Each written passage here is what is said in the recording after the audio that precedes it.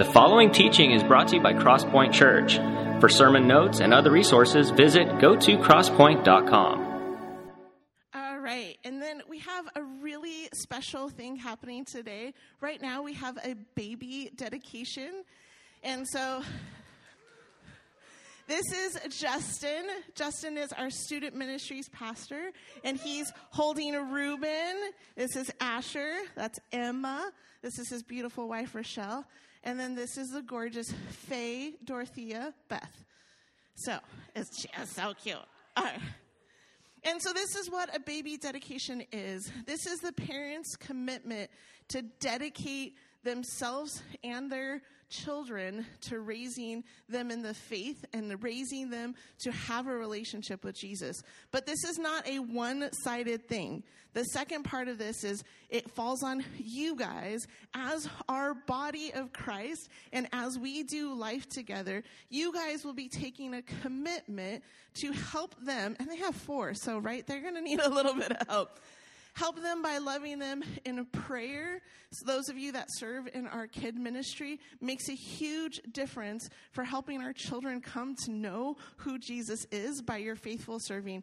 And so this dedication is for them, but it's also for us as a church body to say, we're going to come alongside you guys and help you raise your beautiful children. And so with that, I would like you guys, we're going to pray for them. And in that, if you guys want to reach out your hands and pray for them, and then Justin is going to pray over beautiful Faye. Heavenly Father, God, we are so thankful for the gift of children. And God, we are so thankful that you love us enough to give us the opportunity to partner alongside you with these kids. And so, Father, I just pray for the Swannies, for Justin and Rochelle as they parent 4 children. And God, as they agree to lead them and raise them to know you, as they model that in their actions and their behaviors. And Father, that we would come alongside them as a church. God, that we would hold them up in prayer, that we would pray for them in sleepless nights, that we would pray for them during the hard times of teenagers in junior high. God, that we would not forget our responsibility and what it takes as a community of believers to come alongside families, that we would partner in raising children that would grow to love you and honor you, and God, that we would not forget how much you love the little children. And so, God, that this would not be a distraction for people, but God, that this would be a moment to recognize the great love that you have for your children. Here come the waterworks, so bear with me, guys. Sorry. Jesus, wow, I stand here and look at this beautiful family that you've blessed us with. And, Lord, being told that we would never be able to have children. To see them standing here now, Lord, and especially baby Faye, who's a miracle. Lord, when they said that you have a 0% chance of having kids, that you said no. So, Lord, we just praise you today for that miracle first and foremost, Lord. God, I pray, Lord, a prayer of protection over us, Lord, over Rochelle and I, as we seek you to lead our children well, Lord, and for baby Faye, I just ask that, above all else, Lord, that you would just give us the humility as she gets older, Lord, to say sorry when we make mistakes. Lord, that we would love her well, and ultimately, Jesus, that she would be able to see you in our lives, in our words, and in our actions, Lord. And that one day that she would be able to have a faith of her own. We pray that in your name, Jesus. We know that you are leading that, Lord. And I just ask that you would use us as your vessels for her. Lord, it's in your name that we pray. Amen. All right. Thank you, guys.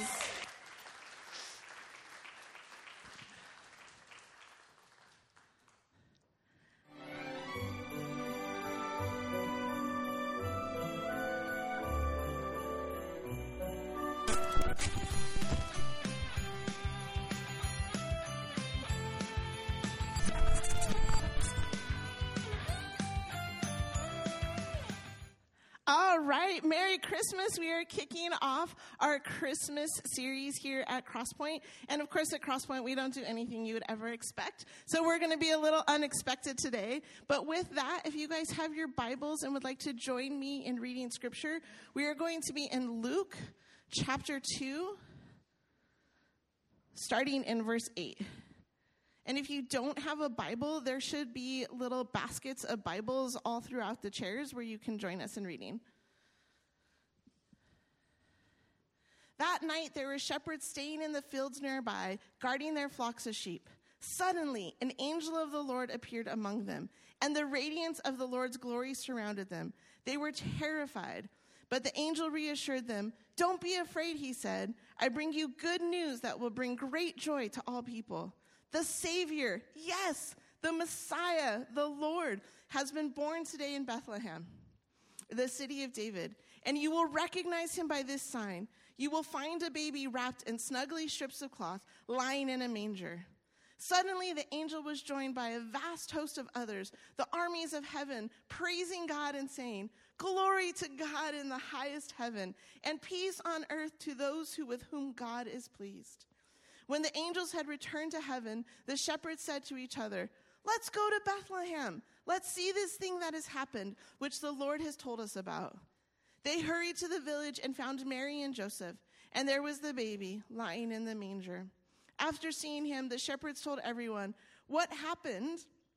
The shepherds told everyone what happened and what the angel had said to them about this child. All who heard the shepherd's story were astonished, but Mary kept all these things in her heart and thought about them often. The shepherds went back to their flocks, glorifying and praising God for all they had heard and seen. It was just as the angel had told them. Thank you, Beth. Can we give Beth a round of applause for reading for us? Thank you, guys. We like to clap and celebrate people around here, even for little things. So, fun fact about me, which you probably just saw, I'm a feeler. I'm an ENFP. It's funny, Beth and I actually have this thing going on where she went to a seminar where they did this personality test, and someone told her that she was the biggest feeler that they had ever seen. She scored 96%, I think, and then when I took my test, I was 98%. So I'm actually the biggest feeler in the world. But before we jump in, I'd like to just take a moment to pray over our time together, so if you guys would join me, that'd be great. Jesus, thank you so much for every person in this room. Lord, everyone that decided to show up today, even in the middle of the rain. That's a hard decision. Lord, families, kids, all that. Lord, we know that you have each one of us here for a very specific reason.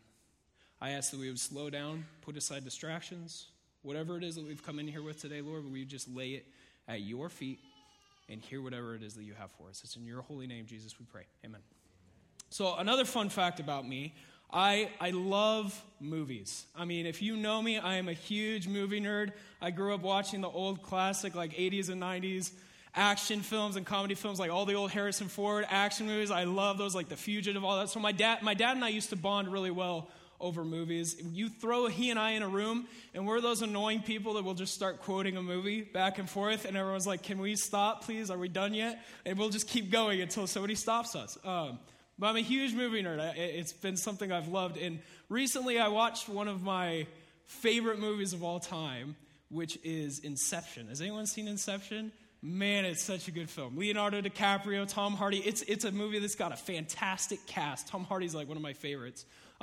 Fantastic cast and one of the most unique plots that you've ever seen. And so if you haven't seen it, I'm not going to spoil too much, but I'm going to try and explain it the best way that I can. So Leo is a contract thief who specializes in stealing valuable information from people in power, like business CEOs, etc., through the use of dream technology. Okay? So I'm going to explain that. So that he and his team, they will find these people, they'll put them to sleep, and then they will go into their dreams and go into their subconscious and steal this information. It's a unique concept, right? But the kicker in this movie is that someone offers Leo a job that's not to steal information, it's rather to plant an idea in somebody else's mind and make them think that they thought it themselves. And one of the characters says, "It's impossible, you can't do it." He says, "If I tell you not to think about pink elephants, what do you think about?" Pink elephants, right? He's like, it can't be done. You can't incept an idea into somebody's head. But the real catch is that Leo had already done it one time before and succeeded. And I'm not going to spoil it for you. It came out in 2009, so if you haven't seen it, go watch it. It's a fantastic movie. It's so good.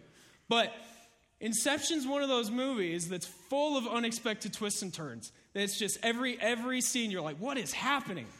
And it's also one of those movies that when you're done watching it for the first time, you're like, I didn't understand any of that. And then you have to go back and watch it again. And then again, right? And usually around the third or fourth time, you're like, oh, okay, things start to click and you get it.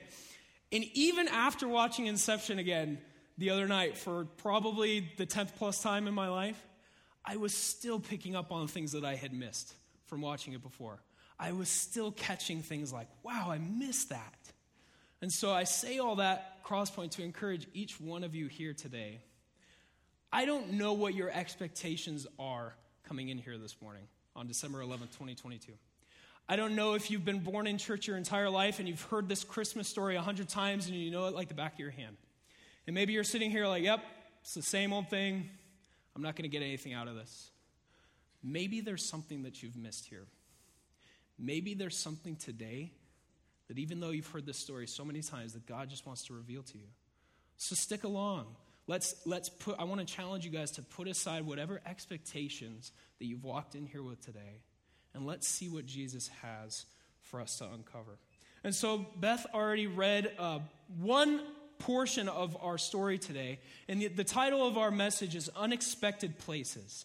It's where did God reveal this message, these unexpected places that he gave the sign to, and then specifically, who received that message in these unexpected places. And so right off the bat, we see that the most significant announcement in human history was not announced in a temple, was not announced in a palace, to a group of elite people, like we would probably expect it to.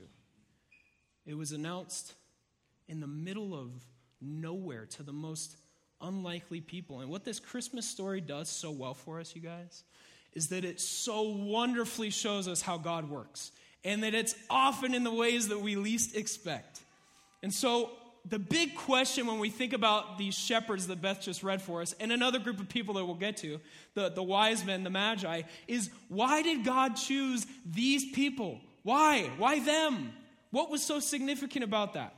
And so I want to take you guys now to the first scene that we have outside of Bethlehem, in the fields, with the shepherds watching over their sheep. And the first thing we think here is that nothing was happening. It's the middle of nowhere. There's nothing going on here. It's not buzzing with people. There's stinky, smelly sheep with shepherds watching over them. And so, I don't know if you know anything about shepherds, but when you spend a lot of time around sheep, you start to smell like them. And so shepherds were probably pretty stinky people. Most people didn't really want to hang around them, right? And so some other things about shepherds, and some of this you probably already know, but shepherds usually had little to no education. It's said that these shepherds were likely illiterate when the angels came to them, right? So they had little to no education. Shepherds were usually outcasts of society. It's argued that these shepherds may not have been like the lowest on the socioeconomic food chain, because they may have been the ones that were watching over the temple flock that slightly elevated their status a bit. But at the end of the day, they're still shepherds. They're still stinky shepherds watching over sheep, right? What we see throughout Scripture is that shepherds hold a special place in God's heart, though. We get this idea all throughout Scripture, right? I think back to Samuel, right? Who was the second king that would succeed King Saul, the first king of Israel?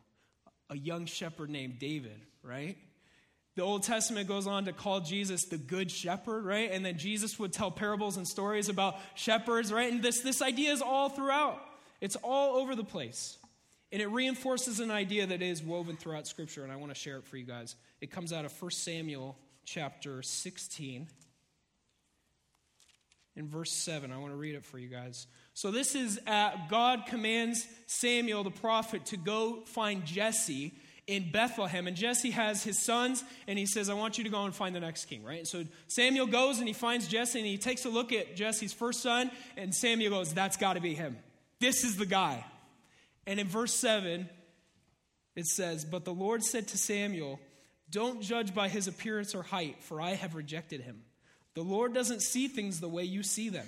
People judge by outward appearance, but the Lord looks at the heart. Man, I love that passage so much. And I love the story of David. It's so relatable. This young mangy shepherd, right? And so we get this idea all throughout Scripture.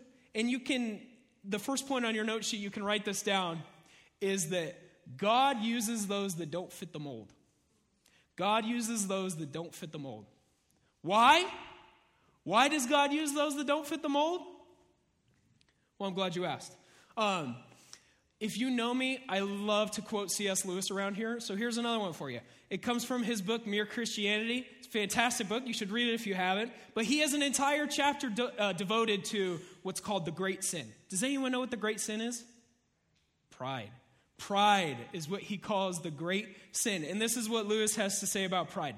He says, pride is the utmost evil. Pride leads to every other vice. And I love this part. He says, it is the complete anti-God state of mind. Pride is the complete anti-God state of mind. Man, what a remarkable statement that is. So why does God use those that don't fit the mold? Well, he does it ultimately to highlight his glory, not ours. He uses those that don't fit the mold, like the shepherds, to highlight his glory, not ours. This is the big idea that we get from the shepherds. So why? Why would God choose them? To highlight his glory. To highlight his glory, not ours. And so what we can learn from the shepherds is that it's not about you. It's not about me. It's not about how good you look. It's not about how smart you are. It's not about how much you've studied the Bible. It doesn't matter.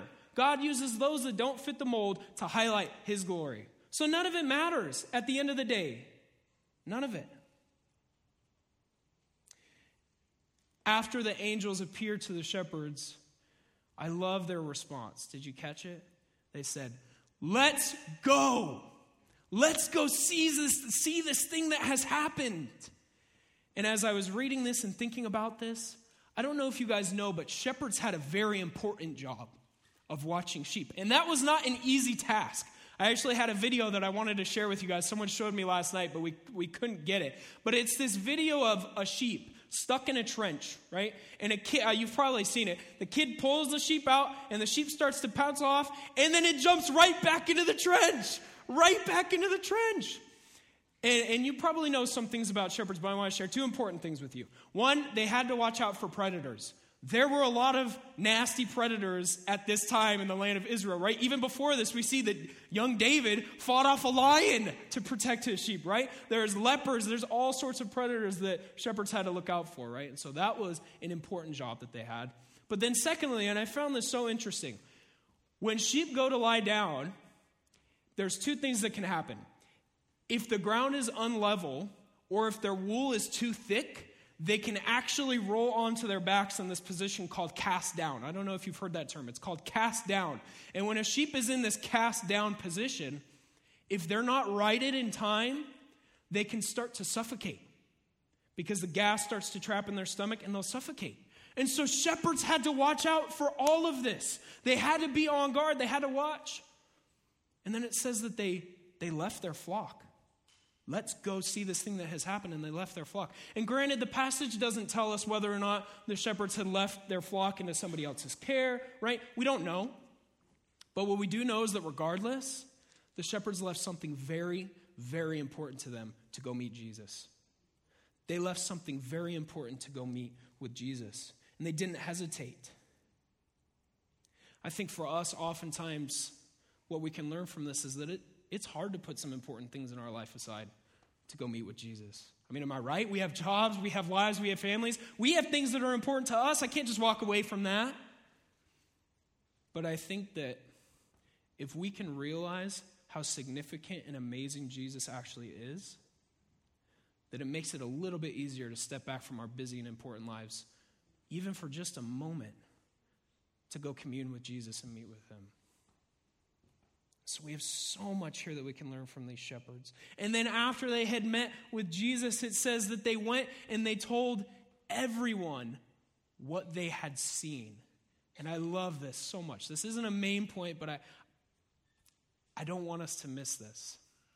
And we've already briefly touched on it, that it doesn't matter how good you look, it doesn't matter how smart you are. If these illiterate shepherds had the boldness to go share with everyone about Jesus, then you and I have no excuse, guys. We have no excuse.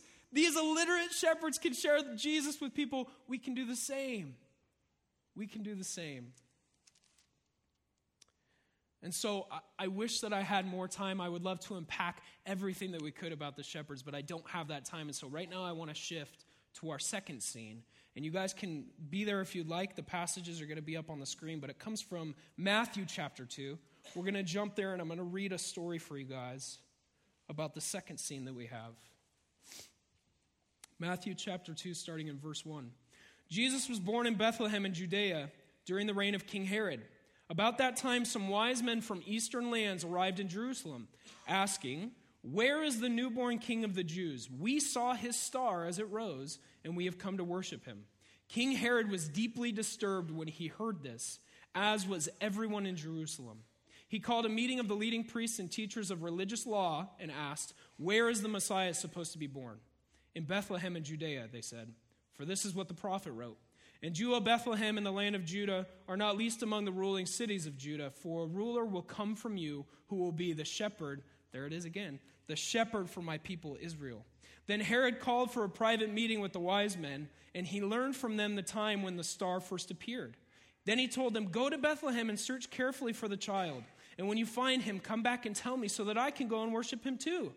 After this interview, the wise men went their way, and the star they had seen in the east guided them to Bethlehem. It went ahead of them and stopped over the place where the child was. When they saw the star, they were filled with joy. They entered the house and saw the child with his mother Mary, and they bowed down and worshipped him. Then they opened their treasure chest and gave him gifts of gold, frankincense, and myrrh. When it was time to leave, they returned to their country by another route, for God had warned them in a dream not to return to Herod. And so we see the second scene here in this second group of people that were chosen to receive this message and sign about the coming Messiah. And it says these wise men, right? And that's not their actual name. That's what they're referred to commonly. But what they were actually known as were magi, right? This term magi referred to wise men. When we think about these people, there are some unique things about them. Magi were usually very rich, very smart. Most of them studied astronomy. I said astrology the other night, so I need to be careful. Astronomy, right, which was actually considered a field of science during this time. So they were scientists, right? Some of them dabbled in magic and sorcery. So whatever you want to call these guys, magi, sorcerers, wise men. In reality, when we think about these things, we realize that they really had no business traveling that far to go see a baby. I mean, am I right? And you think about these guys, what kind of business did they have? Why were they going? And so when scholars have tried to study the Magi over the years, the big question is this: why did they go and how did they know? Why did they go and how did they know? It says that they were from far eastern lands. How did they know? Again, scholars have tried to figure this out from a historical standpoint over the years. They say that it's likely that these magi were associated from the time of Babylon, when the Babylonians took the Jews into captivity, the exile of the Jews during Daniel's time. If you remember the story of Daniel, right? The Jews were stripped away from their homes, their families, everything they knew, and Daniel, and held captive in Babylon, right? And if you know a thing or two about Daniel was given this extraordinary gift of interpreting dreams. And so he interpreted King Nebuchadnezzar of Babylon's dreams, and so he was elevated to this high position of status. And I want to share a verse with you. It's Daniel 2:48. It says, "Then the king appointed Daniel to a high position and gave him many valuable gifts. He made Daniel ruler over the whole province of Babylon, as well as chief over all his wise men." Chief over all his magi. So Daniel, and if you know Daniel, all throughout his time in Babylon, was very obedient to following God and very obedient to sharing with people about who the God of Israel was. And so what I think we can gather from this is that if Daniel's chief over all the magi, they probably learned a thing or two from Daniel about the God of Israel. They probably learned a thing or two about Old Testament prophecy that told us about the coming Messiah. And so that answers the question for us. They knew because they had probably read the prophecies. And we'll touch more on that in a minute because it's so awesome. So good. But I want you to think about this now. And this is so easy for us to glance over, guys, because, again, we've heard this story so many times. But when you look at this from a cultural standpoint, when you think about the fact that Matthew here, who's writing, his primary audience is to Jewish people, how do you think they would feel knowing that the Magi, who were associated with the people that held their ancestors in captivity, would feel about receiving this sign about the Messiah? That's a little bizarre when you think about that, right? Like, why them? God, why would you choose them? Really? Like our distant enemies? And I think that Matthew's trying to highlight an important truth for them, but also for us, you guys. Jesus is not reserved for just the people that you like. Jesus is not reserved for just you or the people that you like. What about our enemies? What about the people that have hurt us? Can we keep going? Is that too far? Can they be used by Jesus? Do we believe that? Because I don't know how they would have felt about this. But I think about in my life, can the people that have hurt me so deeply be used by Jesus? Is there room for them? Is the message reserved for them? And the ultimate answer is yes. And the next point that you guys can write on your note sheet here is that God uses those that are far from him. God uses those that are far from him, right? These magi that were from far eastern lands, God uses them. Let's talk about Paul for a second. Anyone remember Paul, who was imprisoning and murdering Christians thinking it was in the name of Jesus, right? If God can use someone like Paul, he can use anybody. God uses those that are far from him. And notice how awesome God is here, guys. Oh, this is so cool. What do astronomers study? Stars, right? What sign did God use to lead the wise men to Jerusalem? A star. How cool is that? And that's not just a coincidence. That comes from Old Testament prophecy. And I want to share that for you guys. It comes from Numbers 24, verse 17. It says, I see him, but not here and now. I perceive him, but far in the distant future. A star will rise from Jacob. A scepter will emerge from Israel. This is talking about the coming Messiah. God used a star to meet these people exactly where they were at. Right in the middle of their ignorance, their sin, whatever. God said, I'm going to meet you there and I'm going to lead you to Jesus. He didn't call them out of the lifestyle that they were in. He used something that they would understand so that they could see him. How amazing is that? How incredible is that? I just love that. He met them right in their ignorance and their sin, looking for God in all the wrong places to go and see Jesus. And again, I wish that we had so much more time to unpack this, but I think that there's two big things that we can learn from the shepherds and from the Magi. And you can write these down, these next 2 points. You don't have to have it all together before meeting Jesus. And you don't have to know everything to be used by Jesus. You don't have to have it all together before meeting Jesus. And you don't have to know everything to be used by Jesus. I mean, right? What a clear picture we get from these two groups of people, Crosspoint. They didn't have it all together. The illiterate shepherds, these ignorant magi from far eastern lands who probably had no business being here. These are the kinds of people that God chooses to use. And I'm going to tell you why here soon, because I think it's so awesome. But as I think about these people, and I love to climb inside the story and try and step inside people's shoes. I love to try and feel their emotions, right? I think that when we read the Bible, often these characters pop up on the page when we read it, and then they're gone the second that we turn the page, right? And we forget that they were real people with real lives and real emotions and real struggles. I think about the shepherds receiving the sign from the angels on their way to go see Jesus. They're probably like, what is happening right now? Why me? Why would God choose us? What's happening? And the Magi the same, like, what? It's incredible when we dive inside the story to see what's happening, and I think about what their expectations must have been. What their expectations about God must have been, about what their lives must have been. And then I think about my own life and what my expectations about God are, what my expectations for my life are. And then even further, I think back to what were my expectations about God before I met him? growing up, how were these expectations formed? And I thought so much about this, and I want to share some of these things with you guys, because I think that we start to develop these things so early on in our lives, and then it just becomes so routine and such a thing that we hold to in our minds, and we don't even recognize what's true, because we didn't go see for ourselves. But part of my story growing up, there were two unique things about me. Two unique things. One, I was very short. I didn't hit 5 foot till I was a sophomore in high school. I was a short little dude. And then the second thing, I grew up with a skin disease called ichthyosis vulgaris, which is like these weird, gross, patchy, scaly spots that show up all over my body. And so those two things combined left me to be, what's the word I'm looking for? I was prone to a lot of bullying back then, right? And so a lot of my early years, I felt insignificant. I felt like I didn't hold any value. I felt like I couldn't ever be used for anything of a greater purpose, right? And I felt like I related so much with the shepherds in that sense, right? These outcasts.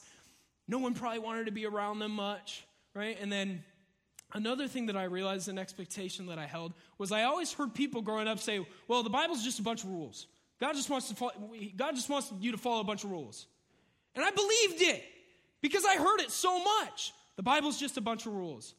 Until I actually opened up the Bible for myself and realized that that's not true at all. Like, there's so much more than that. But I just believed it because I hadn't gone to go see for myself. And what do we see these two groups of people do? They went to go see for themselves. They put aside their expectations about who God was, whatever, to go meet Jesus, to go see for themselves. When you think that you can't be used by God like the shepherds, maybe, and then you realize that he actually so deeply desires to use you, remember to highlight his glory, not ours. Even though they'd been discredited and invalidated and viewed the way they were by others, outcasts. Pastor Steve shared reminded me of a passage that I want to share with you guys. It's so good. It's 1 Corinthians chapter 1, starting in verse 26. It says this. Paul says this. Remember, dear brothers and sisters, that few of you were wise in the world's eyes, or powerful or wealthy when God called you. Instead, God chose the things the world considers foolish in order to shame those who think they are wise. And he chose things that are powerless to shame those who are powerful. God chose things despised by the world. Can we say people too there maybe? God chose things despised by the world, things counted as nothing at all, and used them to bring to nothing what the world considers important. As a result, no one can ever boast in the presence of God. Man. And don't we just see that ring true in this story with these groups of people, Crosspoint? How true is that? Another thing I realized is that at an early age, we start to realize that everything in our lives is kind of transactional, right? You want to get paid, you better work for it, right? Nothing's going to come for free. My dad always told me growing up, he said the only two free things that happen in life is taxes and death. That's it. And I was like, man, Dad, but everything's transactional. Relationships. What you get out is what you put in, right? Relationships are a two-way street. We like to use that terminology a lot, right? But there's kind of this transaction with everything. And then we read this story and realize that that's not what's happening here. God is calling these people regardless of anything that they have to offer. Nothing. They have nothing to give. But God's calling them to meet Jesus anyway. And I love that. And that's such a shift in our expectations because we're so used to that. And as much as these people are meant to be an encouragement for you and I to maybe relate with on some level, there's also something deeper going on here, and this is the best part, you guys. There's a third group of people in this story that I didn't talk about yet. Did you realize when it said that the Magi arrived in Jerusalem and asked, "Where's the newborn king of the Jews?" It says that everybody in Jerusalem was disturbed when they heard this. There's a group of people here that for centuries before this, these people that God had chosen to be a light for the world, to show God's glory to the rest of the world, missed the entire point. They missed the whole reason why God had called them originally. They had missed it. Remember the great sin that we just talked about a little bit ago? Pride?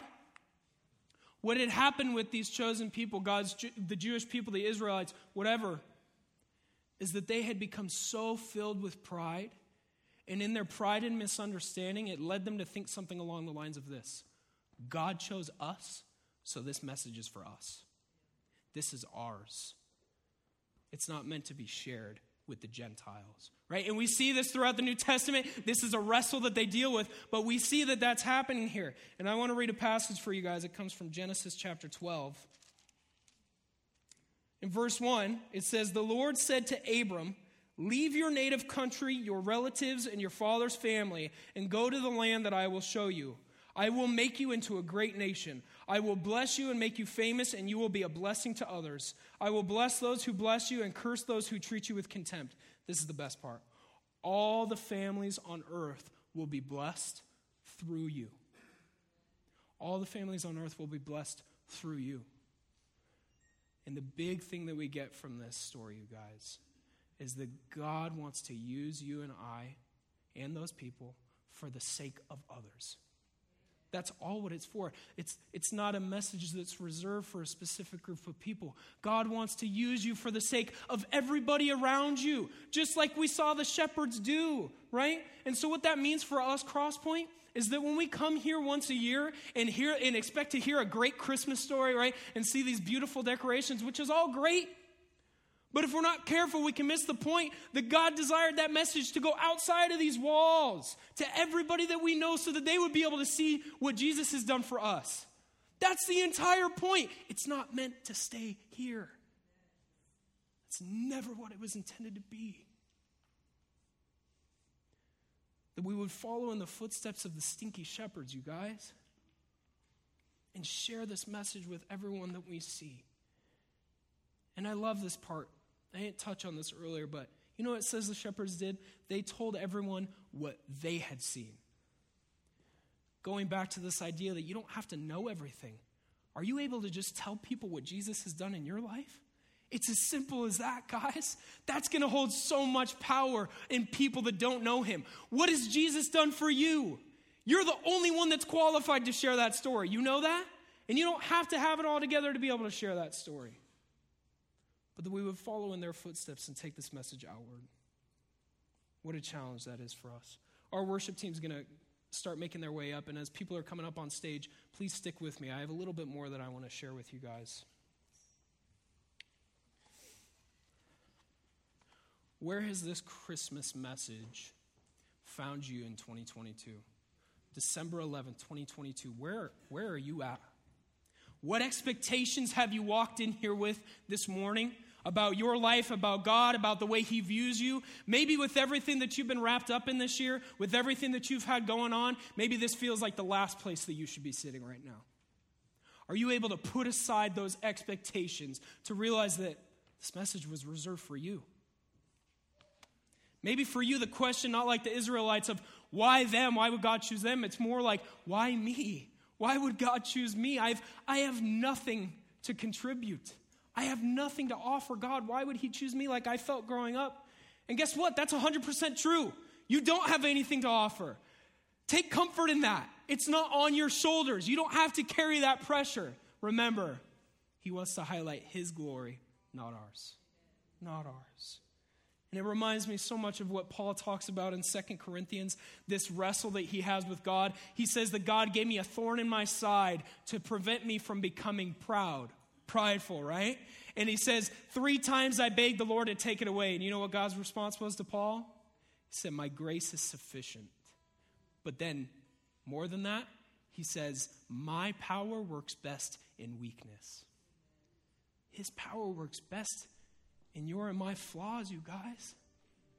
So yeah, relate with these groups of people that this message about the Messiah was shared with, because that's you and me. How beautiful is that God uses these people to encourage us to say, you don't have to have it all together. It's not about you.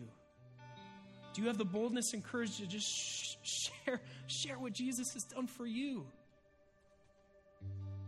And the best part about this story, guys, at the end of the day, I don't have to know what you've walked in here with.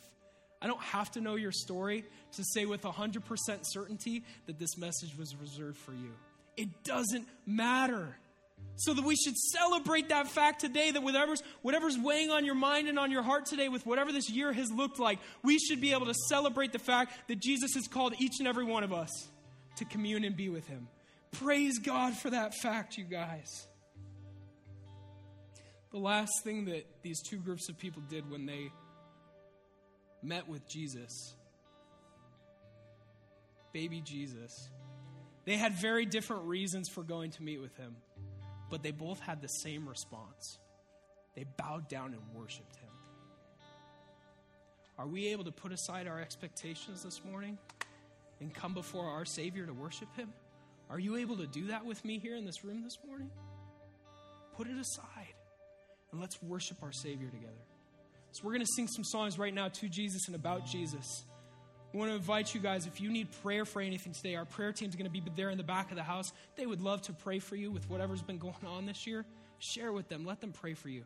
And then next, in the four corners of the room, we have some tables of communion where we take a piece of bread and some juice to remember and symbolize what Jesus would go on and do for us. That, yeah, we celebrate Christmas to celebrate his birth and his coming, but ultimately, we celebrate what he would do on the cross for us. That he gave up his life for each one of us. We're going to pray and then we're going to worship. Jesus, help each one of us right now to just put aside whatever it is. Whatever we've walked in here with, Lord, it's nothing compared to the love and grace that you have. That we would put it aside and that we would just sit and worship you for your glory and in your name, Jesus.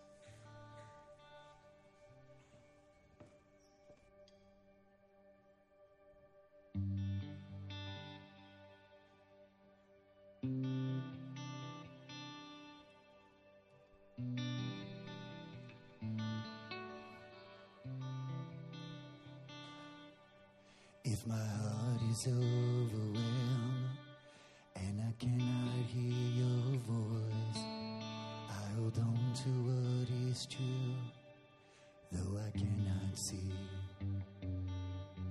If the storms of life they come and the road ahead gets deep, I will lift these hands in faith. I will believe. Thank you for taking the time to listen to this podcast. For more resources, check out gotocrosspoint.com. And the